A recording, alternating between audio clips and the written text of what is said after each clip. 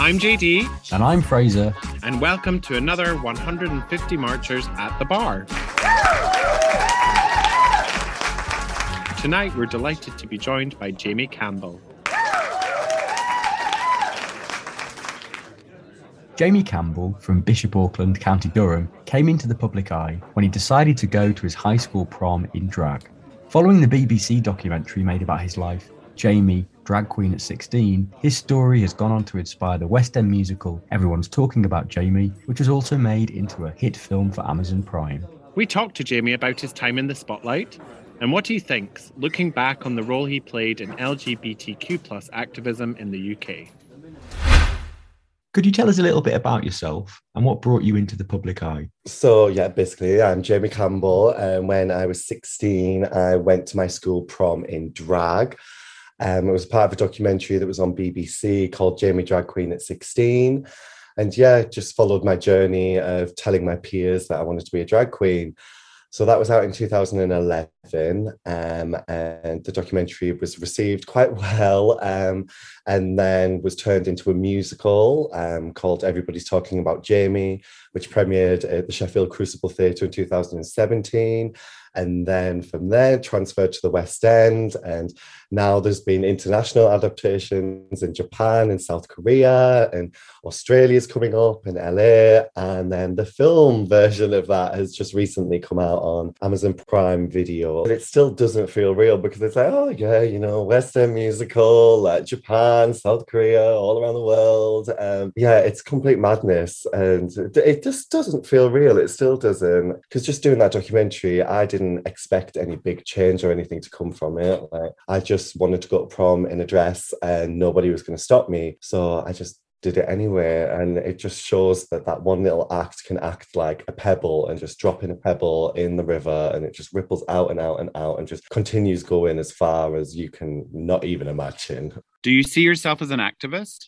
I don't know. I wouldn't necessarily like to label myself as an activist, because I guess, I don't know, for me, an activist is someone really fully dedicates so much into something, and I feel like what I do is just so natural. I don't think I'm ever really going out there, and I feel like I can be doing so much more for the community as well. I feel like all I'm doing is really just existing really visibly and vocally, and that seems to have helped along the way. I've heard so many stories from people who've come up to me and said, you have literally changed my life, and I found that really hard to get my head around at times, because I still don't think what I do is anything that special.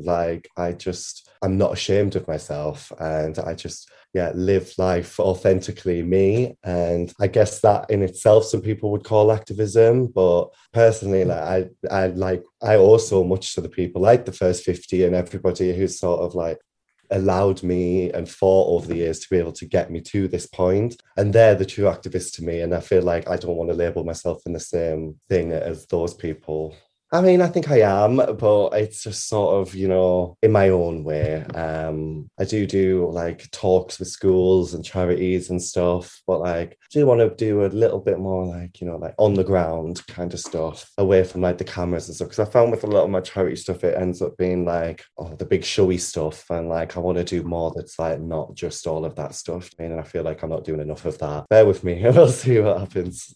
Where do you think that desire to change the status quo comes from? It's a mixture of loads of things, really. If I didn't have the support of my amazing mum at home, I don't know if I would have been the same. But again, it did come from me as well, because I just knew I wanted to do it. And I didn't necessarily see anybody in that media who had done anything at that point. I mean, it was 10 years ago. So, I mean, I did look up to people like Lily Savage and stuff like that. But we didn't really have loads and loads of gay representation. But I just did it, and it wasn't for any big special reason. I didn't even do the documentary thinking it was going to change people's views or have an impact. I just did it because that's what I wanted to do. And I did actually invite the film crew originally because I thought I was going to get beaten up if I turned up just in a dress without any support. So me and my mum were thinking of different ways to sort of like help my safety. And we just sort of came across the idea that if we had a film crew, nobody would want to beat me up on camera. So I selfishly really is why I did the documentary, really, just to sort of like protect myself a bit. And it just so happens that it has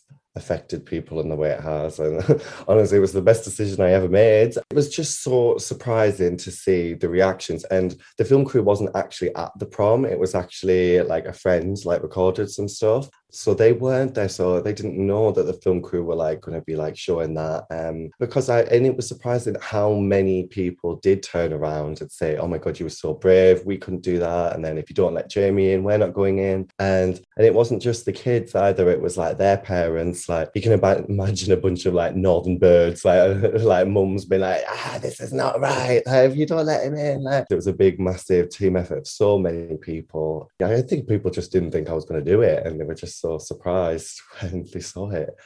How do you think standing up for your rights has changed or affected you? Yeah, I'm a completely different person. If that experience hadn't have happened to me, everything else aside, like I am still such a different person, and it just showed me to not be scared to stand up for yourself, and it's just proof that it is the right thing to do. Yeah, it's made me stronger and like sort of, and also it makes me like not always think the worst situation out of people. Like I think we can always, like at the time as well, I was like, oh, everyone's going to hate me, they're going to shout horrible things, I'm not going to get in. And I sort of had that idea going in, but then from that experience, I realized that, yeah, not everybody is bad. Like, I think there are a lot of bad people in this world, and I think we tend to get caught up in that. But I think generally, most people are all right. And I think most people want to do the right thing. It's just like a few horrible, bad apples out there that we need to change. But yeah, not always thinking the worst of people as well.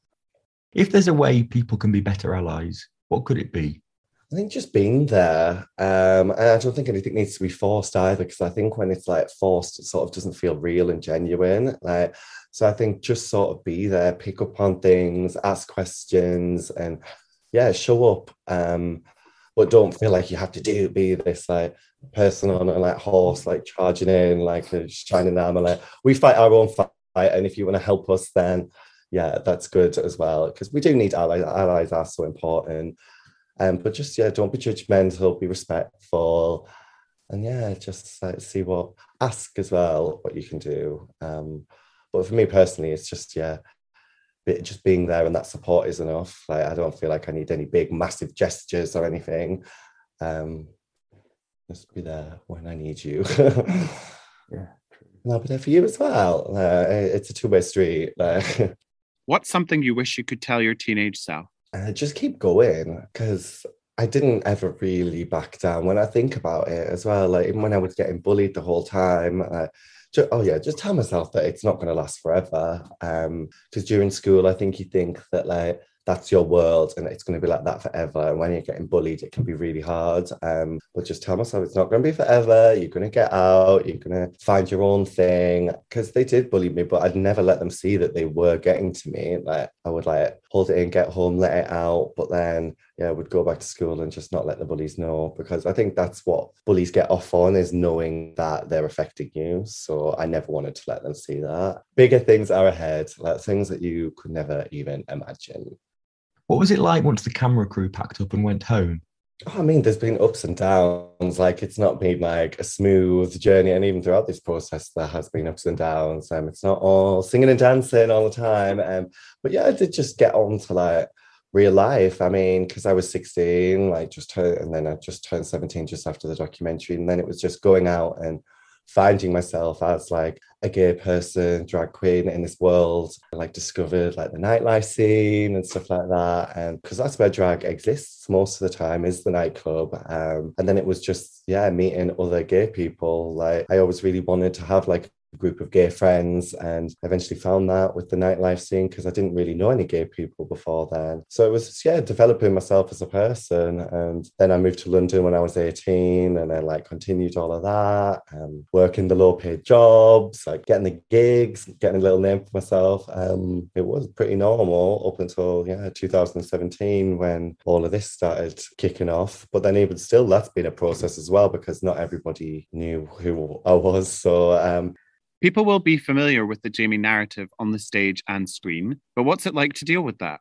I do think people have this idea of who I am sometimes because of what they see on stage. And that's been a part of the journey as well, is coming to terms with people expecting a certain thing from you because of what they see on stage. And that at times I felt like I have to live up to the idea of Jamie New, this amazing character who's strong and achieves things, and I have had to separate myself from that as well, and think that everything that is great about Jamie New and stuff, I am more, because I'm a real person and I'm more than just a fictional character. So I've come to accept that over the years. And then also there's been the struggle with my drag queen persona as well. Even before the musical came out, I did sort of have a bit of an identity crisis, because I sort of just saw everything that was amazing and confident and beautiful about myself was as my drag persona, Fifi LaTrue. And yeah, I've come to realise over the years as well that everything she is, I am as Jamie and more. Okay, I'm saying a bit of confidence issues and stuff that I've had to work on as myself as the man behind the mask, you could say. I think I'm finally at a place where that's true, and I can honestly say that. And that's why I've been focusing on my other projects, like my fashion and stuff like that, just to have that separation of that thing that is fully mine. Because with the stage show and stuff, it's amazing, but I'm not the one up there acting it 6 days a week, and I'm not the one who created it or wrote it or directed it or anything. So I just lived it 10 years ago and they're still going on about it. So yeah, I've had to find those things that are fully just for myself, which is my fashion and stuff now. What do you do to look after yourself? I think I just I really throw myself into my fashion and my designing and stuff, but my friends and my family, I take a lot of support in, and I do try to keep my personal life very separate from it all. On my Instagram and stuff, I do share bits of my life and stuff, but I do like to keep that distance between it all, because I've shared so much of my life already, and I just sort of like to have that bit of separation time. My friends and family do not run up my ass like everybody else seems to when that I meet, so that's always really good. So keep me grounded. What do you think is the biggest challenge that faces the LGBTQ community in the UK? Maybe complacency, because I think we're at a place where we sort of, we've got gay marriage, or there's gay people on TV, or there's a big gay story in the West End, we're fine, we don't need to worry about anything. What do we need pride for? And it's sort of, we can't sit complacent in that, because it's all right for some, but it's not all right for all. So we've just got to keep on going until it is all right for everybody. If we do magically get to a place where it is all right for everybody in this country, it's not just our country, it's countries all over the world where it's still horrendous. So as long as that one little gay boy who's feels ashamed and hasn't got support feels that way, then we've still got to keep on going. What do you think about our pursuit to name the 150 marchers from 1970? Yeah, I think it's amazing, because we do need to remember where everything came from. And I just want to say thank you to those people as well, because we wouldn't be sat here today if it wasn't for those people, because we owe so much to them. It's really important. The relationship between you and your mum is a real focus in the stage and film musical. How's life changed for your mum? She's just loving it all. She's just so proud. She's got a Jamie poster on the front gate. She every time she goes somewhere, she tells everyone about it. She's so cute. My mum says I didn't do anything that special either.